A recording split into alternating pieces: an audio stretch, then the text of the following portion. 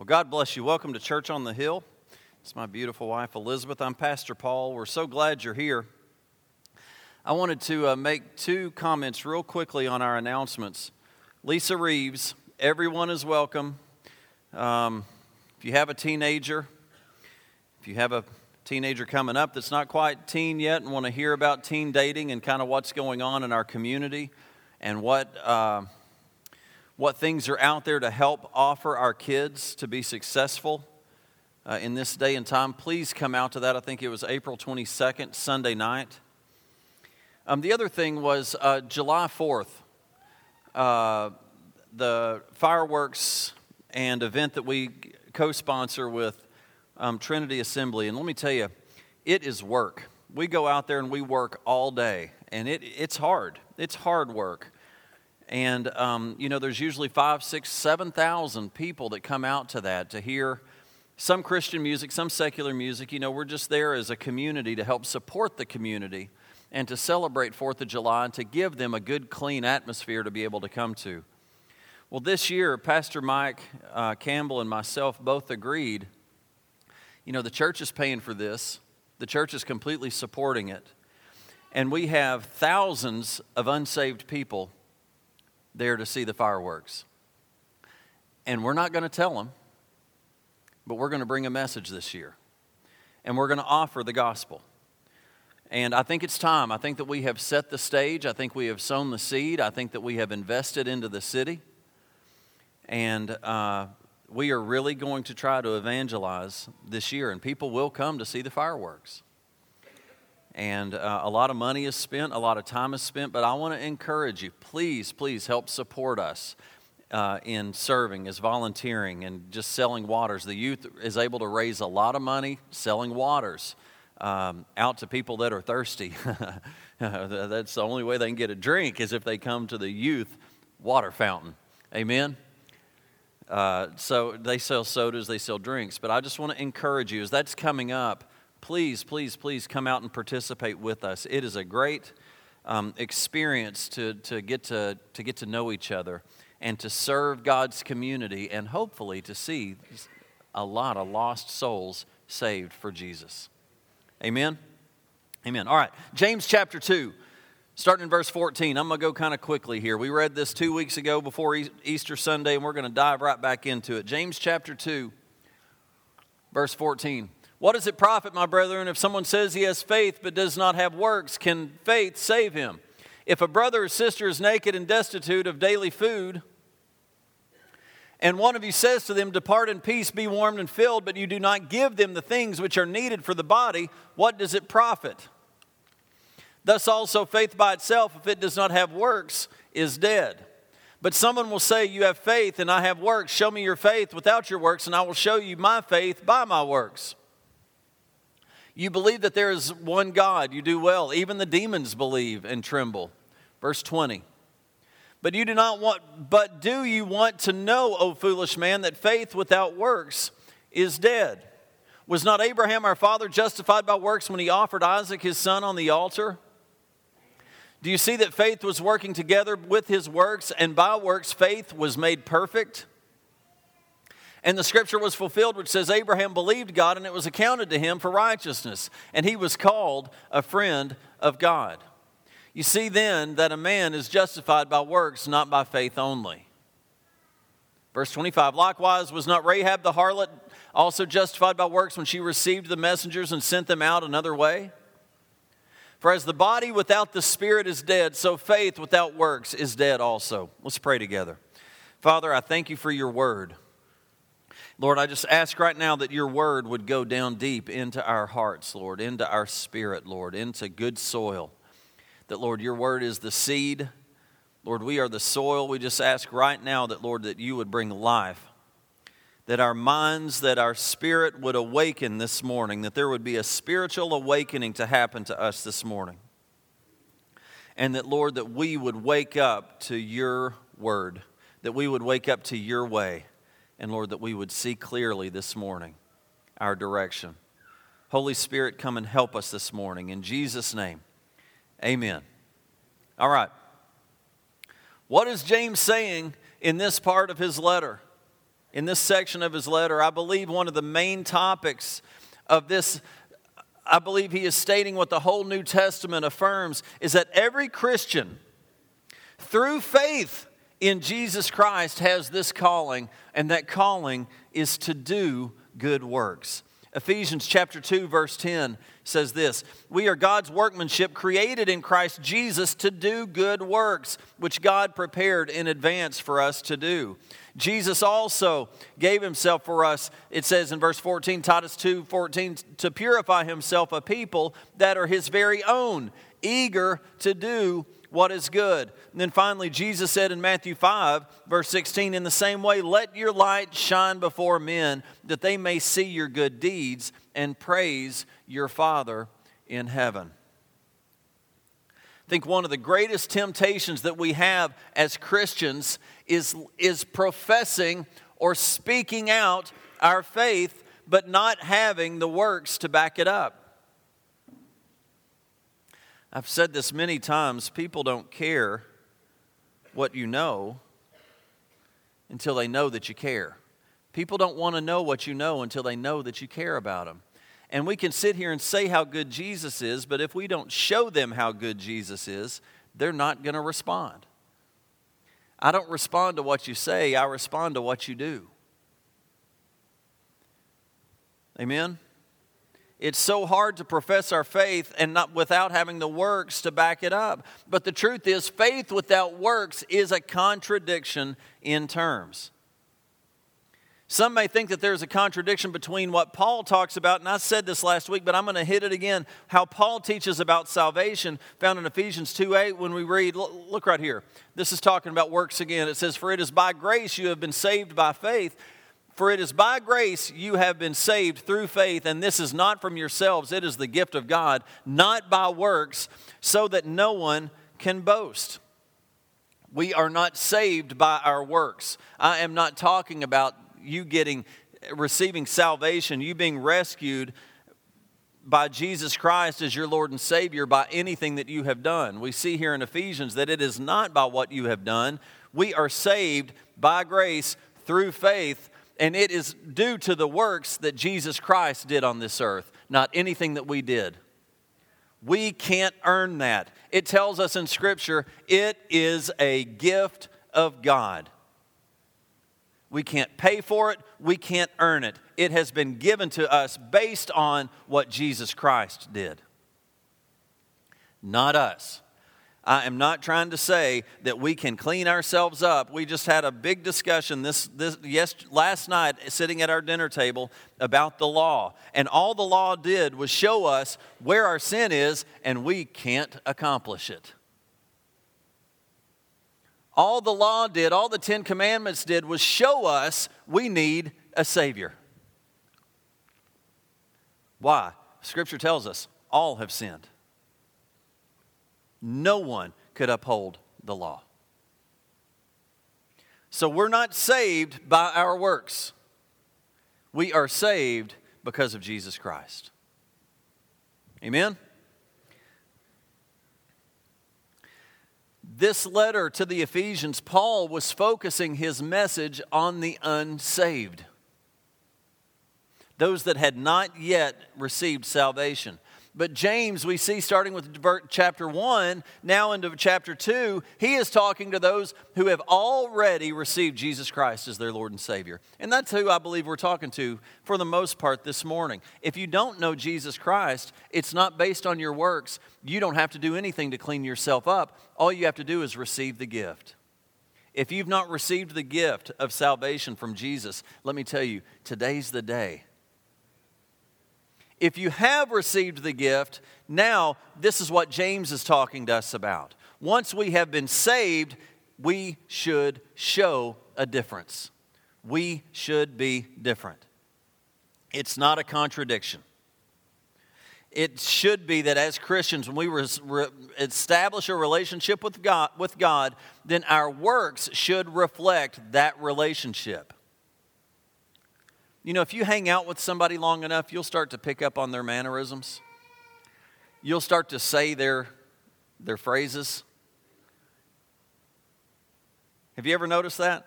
Have you ever thought something comes out of your mouth to one of your friends and you think, where did I get that? I got that from that guy. Why? It's because you're hanging out with him. Same thing with Jesus. You start hanging out with Jesus, you start having a relationship, you start getting in the Word, you start mixing it up at church, you get in Sunday school, you get in life group, you get in the places where God's moving. What happens? All of a sudden, things come out of your mouth that are godly. That's the difference. The unsaved have to receive the gift because it's not in them to put out faith. It's not in them yet. How could they ever do it? The Word's not in them yet. They have to be able to receive the gift. Once they receive the gift, then they've got to start feeding on that gift and then letting out what's coming in. All right. God's got to flow within us. I compared this to a car without gas. The car is fully equipped, can do everything. You remember I gave the example of the ping pong, where the ping pong player, that everything's in us to be successful with what we've got facing us. The problem is we got no gas in the tank. We've got no faith. We may have the faith, even if you've got gas in the tank, if you don't start the car is not going to go. Even if you start the car, if you don't push the gas, the car is not going to go. You got to put it in drive. You got to press the gas. That is your faith working. We get the Word, we come in here, we get filled up, we get led into praise and worship, the Spirit of God comes down, we receive, I believe our tanks start to fill. I believe when the presence of God comes, the Lord starts to fill us, just like we've come desiring to be filled. Sometimes you may not even know you're getting it, but the presence of God is here, and impact is happening. But you get out here in your car, you might have a little gas in your tank, but you won't press the gas. And you're wondering why you're going backwards down the road. You got to press the gas. It's got to be, your faith has to be accompanied by works. James 2:14, I'm going to read it again. What does it profit, my brethren, if someone says he has faith but does not have works? What good are your words? Crucial point here is saying we have faith is something easily done. We can say it all day long. But because we say it, does that mean that we have it? We say a lot of things. And you remember our words are cheap. But what really counts is our actions. The main point that James is making in these verses, and the main point is what I'm trying to say here today, it's clearly to see that our faith must be accompanied by works. What kind of works am I referring to? Works in the sense that when we genuinely accept Christ in our heart, that a drastic change occurs. 2 Corinthians chapter 5, verse 17 says it this way. If anyone is in Christ, he is a new creation. The old is gone, the new has come. If we say that we have genuinely accepted Christ, we cannot continue to lead the same life that we lived before Christ. We can't continue in our sinful life, but we've got to strive toward holiness, strive toward righteousness. And you remember what strive means? Try. We can't say that we have a genuine faith if a radical change is not taking place in our life. By professing that we are Christians and not changing, we are lying to ourselves. It's funny, I lost some weight a few years ago, and I did it through Weight Watchers, and I did it online. And you have to put in your food, and you have to put in your calories and your fat grams and whatever you got to put in to be able to see how much you can eat. And the funny thing is, I could cheat.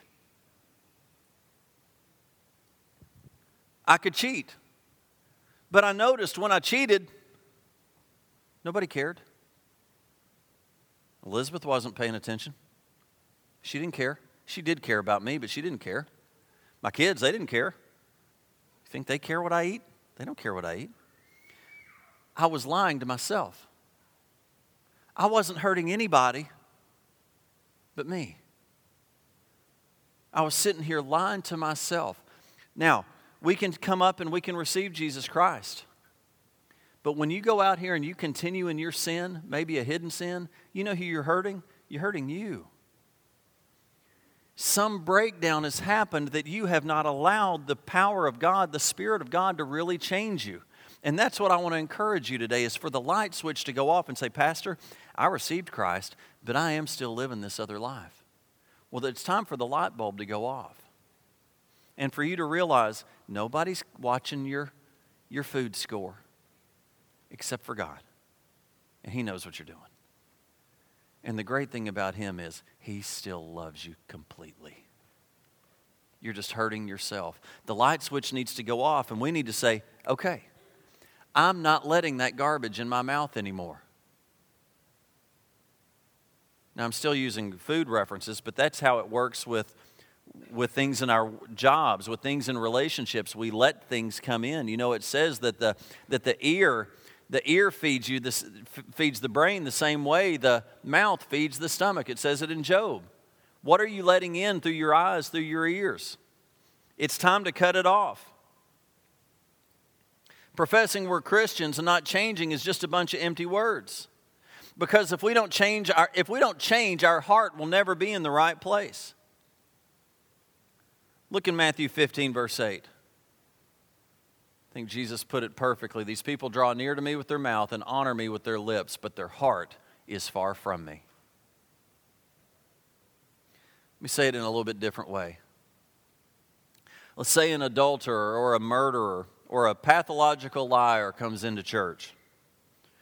Let's say that person repents of their sin and declares that he or she has accepted Christ as their Lord and Savior. Now, up till now, everything's great. But let's say the moment they leave church, he or she continues in those same sins. Did that person literally receive Christ as their Lord and Savior? I'm going to argue with you that there's a good possibility, no. No. The truth of the matter is they responded out of emotion and not out of conviction. We can respond out of emotion. I've had situations where I see where kids just want out of the meeting. They've messed up. The parent sits them down and says, honey, this is what you've done wrong. Yes, I'm sorry. Can I go now? Just let me out. We come to God sometimes just to get out. God, can I just get out from under this? I'm not going to quit what I'm doing. I just want out. Just rescue me this time. Without a true heart change. Or you can see with your children when they say, I see it. I know what I did wrong. I've asked the Lord to forgive me, and I'm not doing that again. Do you see the difference? Are we just trying to weasel out and continue, or are we genuinely willing to change? I want you to know, godly change is the way. You may think you're going to miss out on something fun. You're not. You're going to be delivered from something torturous.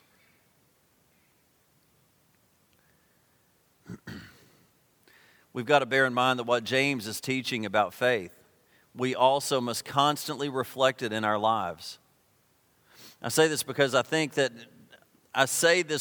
if we think we're saved but continue to live a sinful life, in other words, we continue to disobey God's word, we've got to realize we are lying to ourselves. The reality is that continuing to lead our life without persevering in holiness only produces a fake faith. And a fake faith will never allow us to enter into God's kingdom. Revelation chapter 22, verse 14 says, "Blessed are those who do His commandments, that they may have the right to the tree of life and may enter through the gates into the city. But outside are dogs and sorcerers and sexually immoral and murderers and idolaters and whoever loves and practices a lie." Church, as your pastor, I love to give feel-good messages. But you know what? It's time to stop worrying about how we feel and start doing God's word and watch Him give us true joy. True joy. We think we are living in joy. We are not. We are living a lie. I came across a little harsh.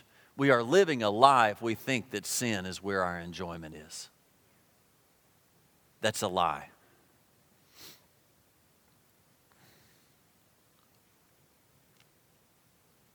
God's word tells us in James chapter 2, verse 15, it says, if a brother or sister is naked and destitute of daily food, and one of you says to them, depart in peace, be warmed and filled, but you do not give them the things which are needed for the body, what does it profit? These verses deal with a direct material need. They deal with a direct physical need. How do we respond to others in need? Know that not everyone does this, but most do. If we behave in this fashion, we've got to recognize that if we are able to help others, and the key word is that we're able. The key word, I think I'd already read over it, is if you are able. And we don't do it, then our faith is dead. Our faith is not producing the desired results that God wants it to produce. Let's look real quickly as I close to Abraham and Rahab. These are both Old Testament people that we see were saved by faith. Abraham and Rahab. Abraham's faith was not the only thing that justified him in God's eyes. Abraham's faith was accompanied by his works. I say this because Abraham obeyed God, and he was willing to give God the most precious thing that he had, his only son, as a sacrifice. Genesis 22, verse 9. It says, then they came to the place of which God told him, and Abraham built an altar there and placed the wood in order, and he bound Isaac his son and laid him on the altar upon the wood. Verse 10, and Abraham stretched out his hand and took the knife to slay his son. Do you remember? God told him to go and sacrifice. And do you remember he tied up his son? And do you remember the words that Abraham said? God's so good, I believe that even if I do go through with this, he can raise him from the dead. Can you imagine that kind of faith? That he would tie him up and his son saying, Dad, where's the sacrifice? Where's the animal? What did Abraham said? The Lord will provide. And God grabbed his hand and stopped it.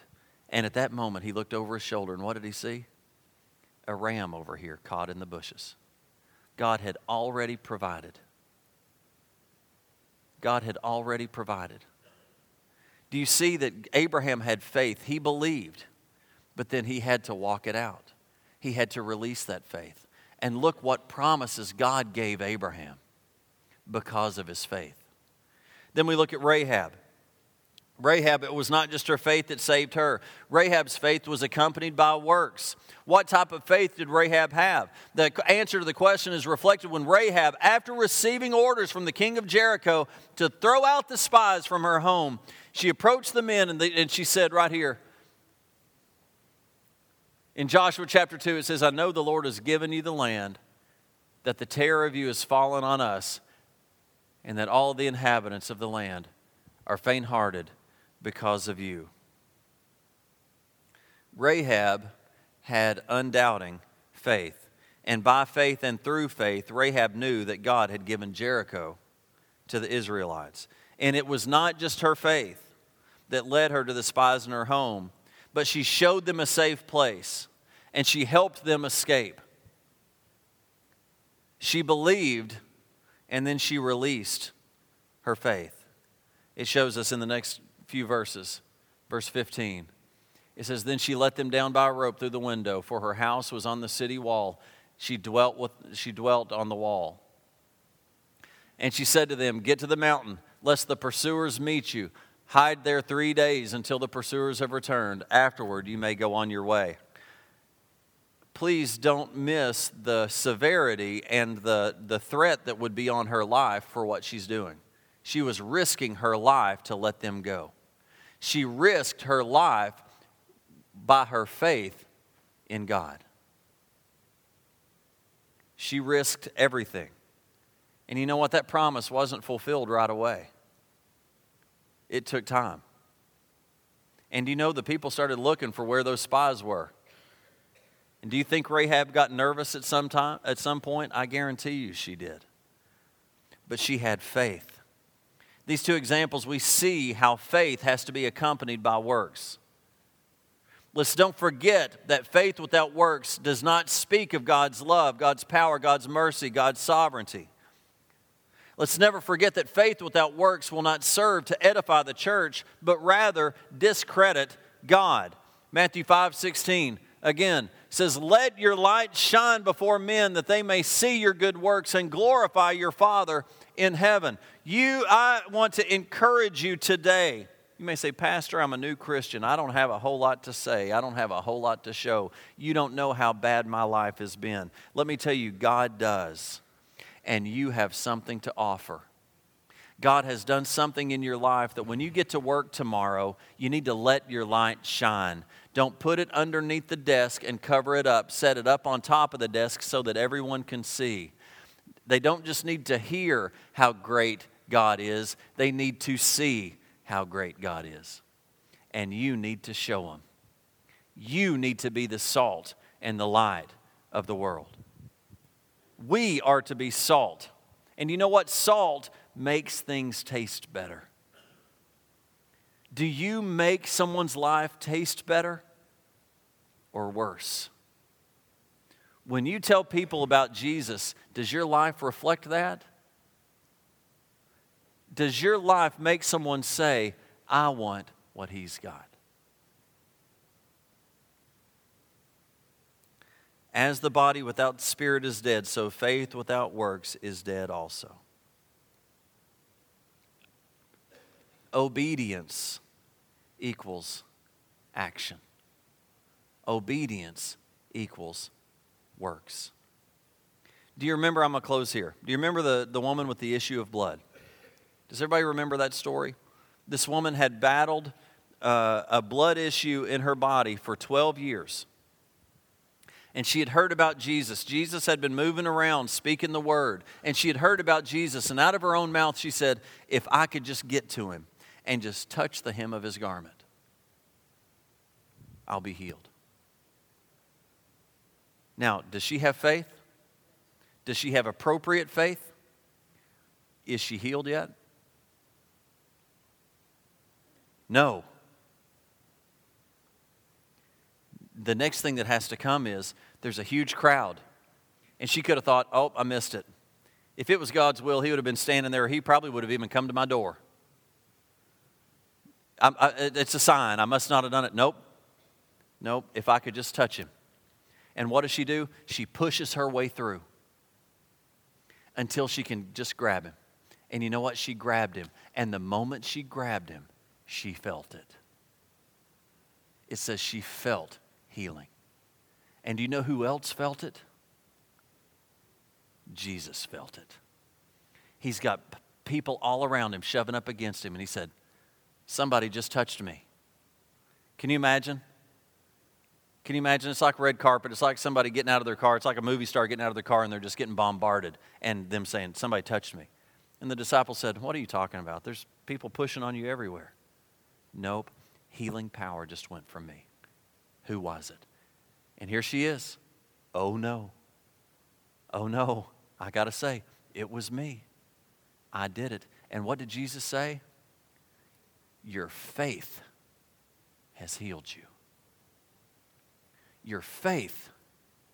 It wasn't enough for her to say it. It wasn't enough for her to believe it.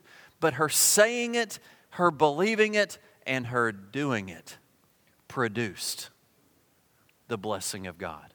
Now, I want you to hear me. It was God that healed her.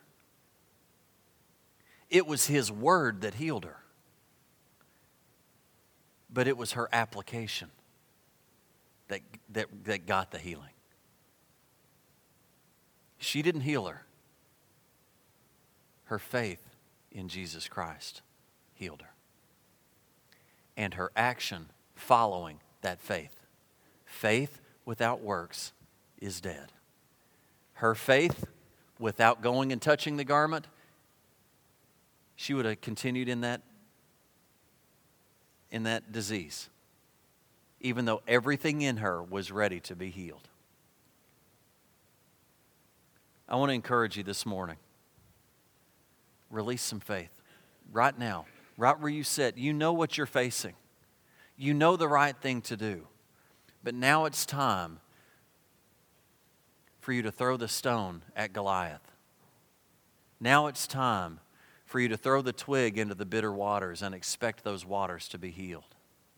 Now it's time to get seed in the ground and expect God to move in your finances. Now it's time for you to start speaking over your kids and start leading your kids in a godly way and see that seed start to come up. Will y'all stand up with me?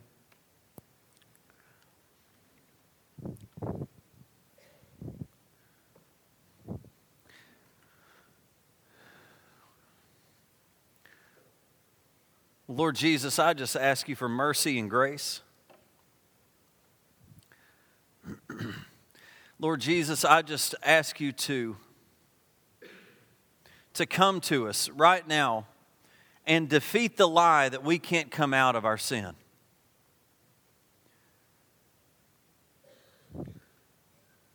That Satan has such a grip on us that we think we can't break free. But Jesus, I believe your word this morning is we've got to believe and we've got to push through to you. And if we can just get to you, Lord, you're the answer. But we've got to push through. We've received your gift of salvation. You have saved us. You have forgiven us. But now we need to take your word. We need breakthrough in our lives. And we need to take your word, just like Rahab, take your word and push through and release our faith. Do you know Jesus? You may be here this morning and you've never taken that first step. That first step is just receiving a gift. If you'll just believe in your heart and confess with your mouth that Jesus is Lord. Believe that He was raised from the dead. You will be saved. But do you need breakthrough in your life, in your health, in your finances? I want you to know that the power to save, the power to rescue is here. Step out this morning. Those that are ministering, come on down here with me. We want to take just a moment and pray with you. I want to pray with you. Elizabeth and I want to pray with you this morning. We want to release faith. We want to release our faith for healing and for breakthrough. Step out this morning in Jesus' name.